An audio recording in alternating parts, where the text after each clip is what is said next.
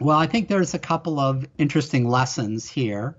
One is that people don't even know about it today because it hasn't really been on the radar screen for many years. But when you think about it, this is a very large scale problem. And these ecosystems were decimated. And a very, very large area, not as large as is impacting climate change, but you're talking really massive areas of land. It was a massive deal. The aerial extent of forest dieback and forest death in Europe and the US and Canada was vast, absolutely vast, and it was a real problem. Today we're talking about something you've probably heard of, but if you were to explain it to someone, I doubt you could tell them exactly what it is. We're talking about acid rain. Now, when I hear the term acid rain, I immediately think of groundskeeper Willie from The Simpsons singing on the streets as the clothes on his back begin to get burnt off. I'm singing in the rain, just singing in the rain. What a glorious feeling! Ah! It burns like a Glasgow bikini wax! But that's not exactly what acid rain does. The first recorded acid rain events date back a couple of centuries, but it wasn't until the early 1970s, going through into the 80s, that laws were amended and new ones introduced to try and stop it. But today, along the northern US border in northern Europe and China, the effects of acid rain are still a problem. While the global community seems focused on dealing with climate change, and mind you, we're still struggling with the best way to do that, what's important about the story of acid rain is not only can it teach us how we can tackle global climate issues, but it can also tell us why we're so bad at it.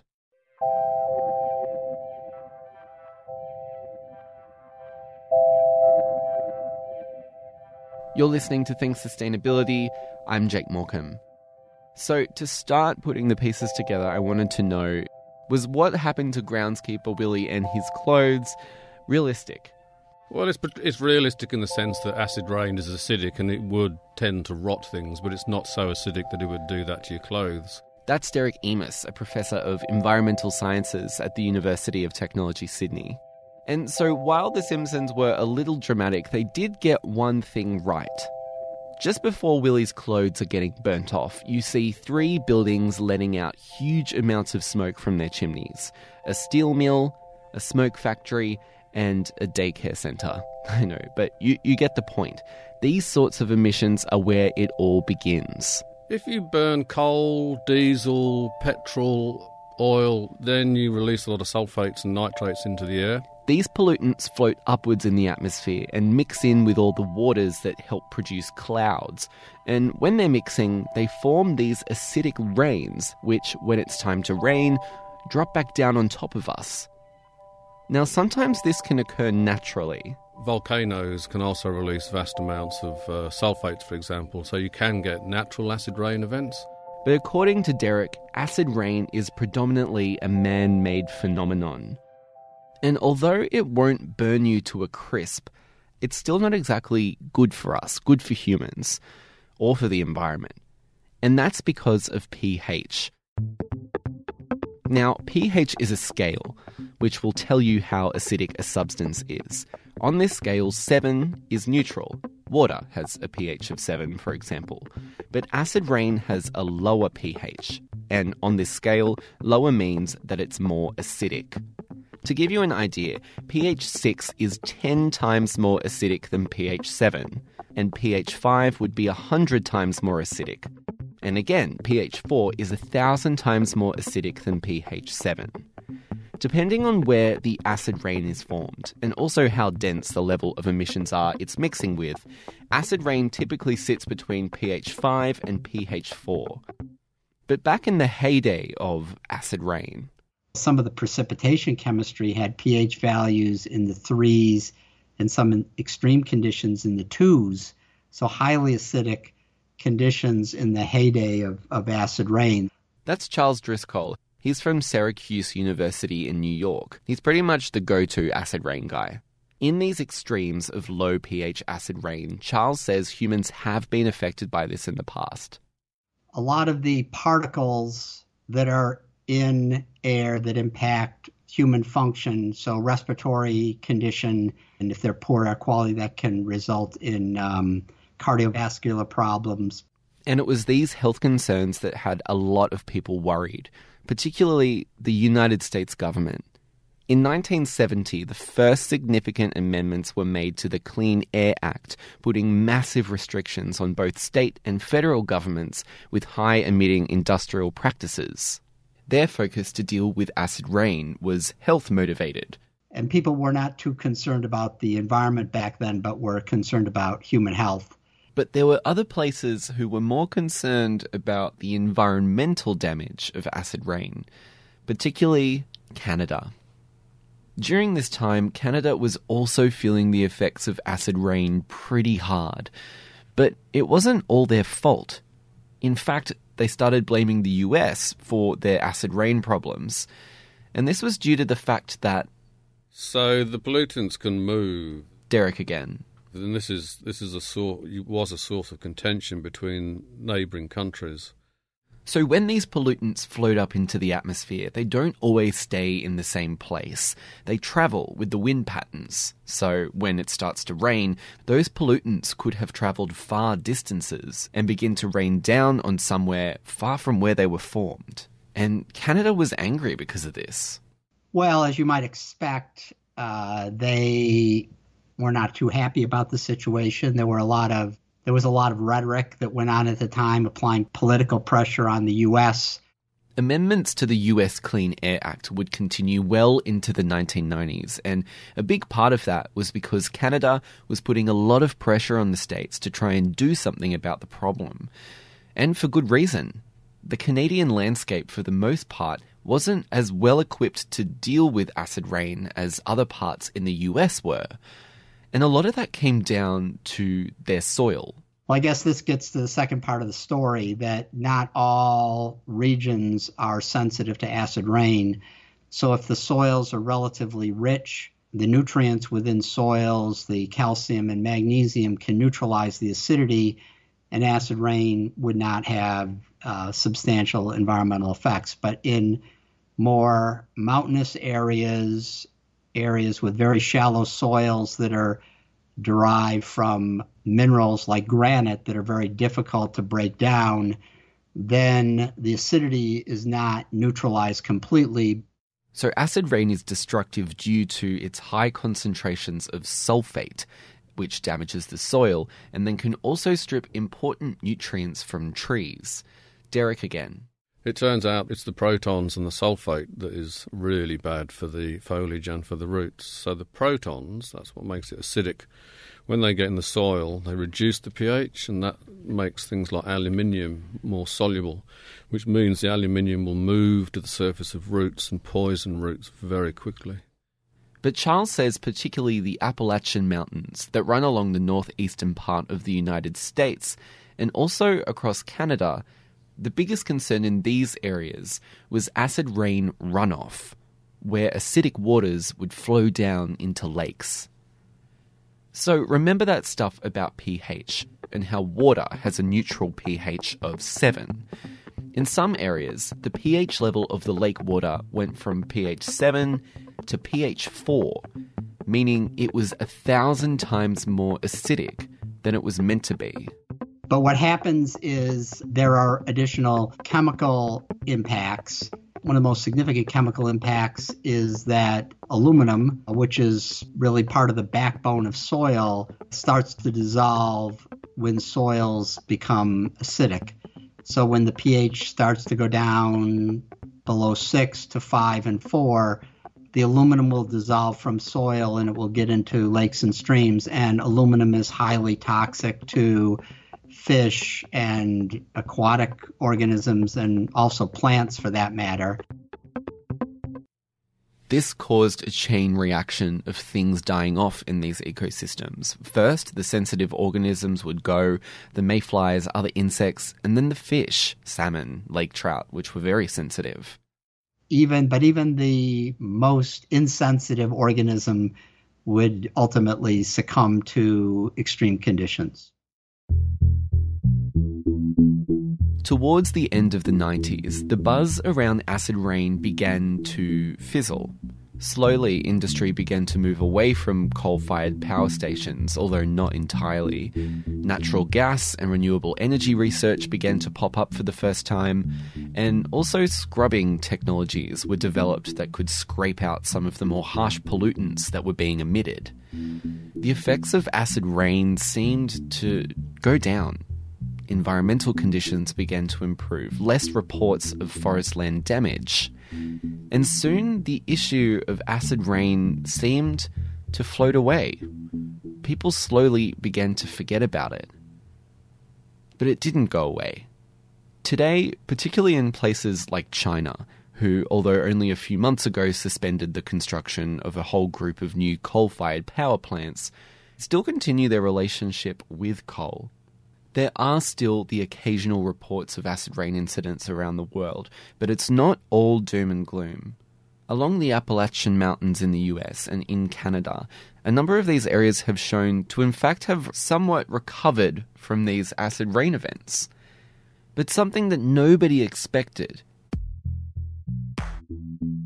was that these acid rain affected lands that were starting to recover could slow the effects of climate change. You'll find out how when we come back.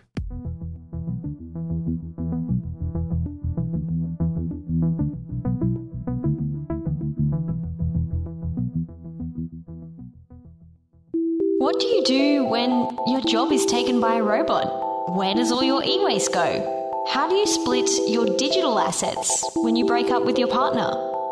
This is Think Digital Futures. Each week, an exploration of the moral and mind-boggling questions that face us in the digital age.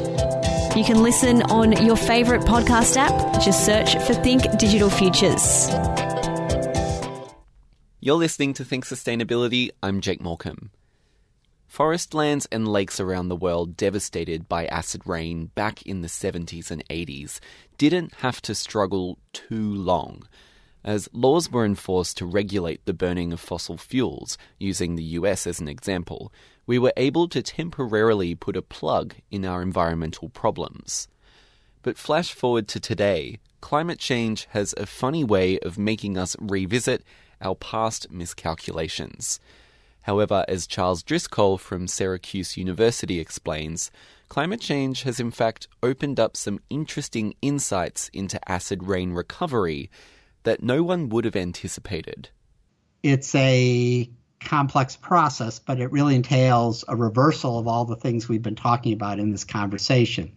So it first starts with emission reduction. So there are legislative actions or maybe economic drivers that shift the use of fossil fuels. So recently in the U.S., we've shifted away from coal more towards renewables and natural gas. Part of that is due to these air quality concerns, but a lot of it is economics. Renewables are much more cost-effective. Natural gas, we have an abundance of natural gas. So with reductions, particularly in the use of coal and decreases in emissions of sulfur dioxide and nitrogen oxide, we see decreases in concentrations in rainwater.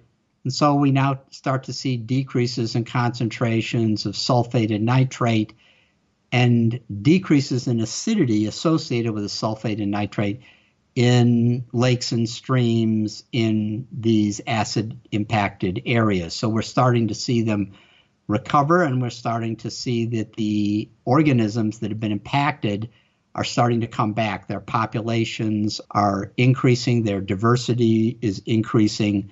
Now, there's an interesting aspect of this that we haven't discussed so far, and that has to do with natural organic matter. And so in the presence of acids, and remember we talked about aluminum, the inputs of acids in aluminum facilitate the removal of dissolved organic matter in water. Okay, what's that? So if you have a cup of tea, your tea bag imparts a certain color to water. And so that's indicative of the breakdown of natural organic matter, leaves and materials, plant materials. And as they decompose, they release these organic compounds and they impart a color to water. So the inputs of acidity and the aluminum help remove that color. And so a very similar situation occurs in water treatment plants. People don't like to have drink-colored water, so typically aluminum is added in the water treatment process to remove particles and also to remove color. So a similar process was occurring naturally. So as we've reversed these impacts of acid rain, we see decreases in acidity, we see decreases in aluminum, and so now we're starting to see that the color is coming back in these lakes. So what is significant about that? Well, this is a little complicated, but the color influences the heat budgets of lakes. So the color absorbs sunlight in lakes and doesn't allow for the sunlight to transfer down to deeper layers of lakes. So it's absorbed in the upper part of the lake, and that allows the lake to keep cold conditions in the lower part of the lake, which is critical to the survival of cold water fisheries. So not only have we seen a recovery in terms of the fisheries, particularly cold water fisheries, because of the acidity has been reduced, but the fact that the color is starting to come back, that helps maintain cold conditions, proper thermal conditions, and it also provides additional benefit because it helps mitigate against climate change. So like many areas of the world, we're seeing increases in temperature. And so with increases in temperature, that can potentially impair cold water fisheries. So this recovery mechanism has had a side benefit to help mitigate against climate change, some of these waters. So that was the crux of the article that we were talking about. Is that only possible due to this recovery process, or would it have been the same if acid rain in this way hadn't affected these lake ecosystems in the first place? Well, that's a great question, and a lot of people argue that point. I personally think that the recovery of acid rain has partially driven this process, and I think there's a lot of empirical evidence to suggest that's the case. We see increases in pH, decreases in aluminum, and then increases in the color or the dissolved organic matter in lakes. But a lot of people, and there's a lot of evidence to suggest that this may be occurring, it could also be a byproduct of climate change. So as the air temperature warms, it will enhance the breakdown of plant material, and then also, at least in our area, I don't know about Sydney, but in upstate New York, we're getting wetter conditions. So one of the aspects of climate change is it's getting wetter. So there's more water moving through, flushing this organic matter from soil. Increased temperatures help to break it down. And so it's thought to be a manifestation of climate change as well. So my best guess is it's probably both factors are contributing. What do you do with this information? Where do you kind of move forward? Because acid rain as, I guess, an environmental issue doesn't really stand in the same as it did 20, 30 years ago. But with these findings, what do you do with them? Well, I think there's a couple of interesting lessons here. One is that, acid rain, people don't even know about it today because it hasn't really been on the radar screen for many years. But when you think about it, this is a very large-scale problem. You're talking really massive areas of land when you consider the parts of the globe that were impacted by acid rain. So eastern U.S., large parts of Central and Northern Europe, and now in Asia, the large parts of Asia, particularly in China, Southeast Asia, are clearly impacted by acid rain. And so I think it shows that we can, work towards implementing a solution, and we can see the positive benefits of that solution. It's taken several decades and we've got a ways to go, but we've seen remarkable changes over the last 15 years or so. So it shows that we are capable of understanding very large, complex problems, and the Earth system is very resilient. We can respond to these, or it can respond to these insults that we throw at it. The other thing that I think is interesting is that even though we separate out acid rain and climate change, and there's good reasons for that, they are interconnected. They're both largely driven by the burning of fossil fuels. If we reduce the burning of fossil fuels, not only will we combat climate change, but we will greatly improve air quality. And people care about air quality. They may not care about climate change because it plays out over such long periods of time and it's such a slow and gradual phenomena.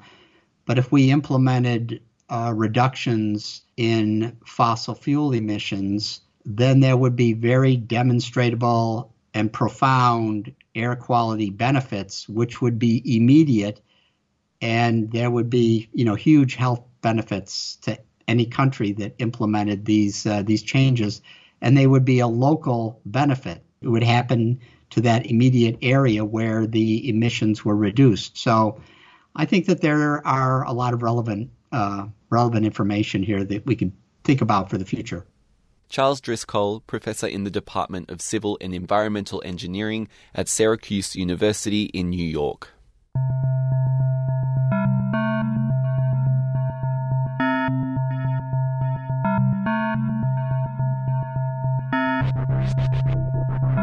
That's all we have time for today on Think Sustainability. If you like the show, make sure to subscribe to us. You can find us on iTunes or your favourite podcast app.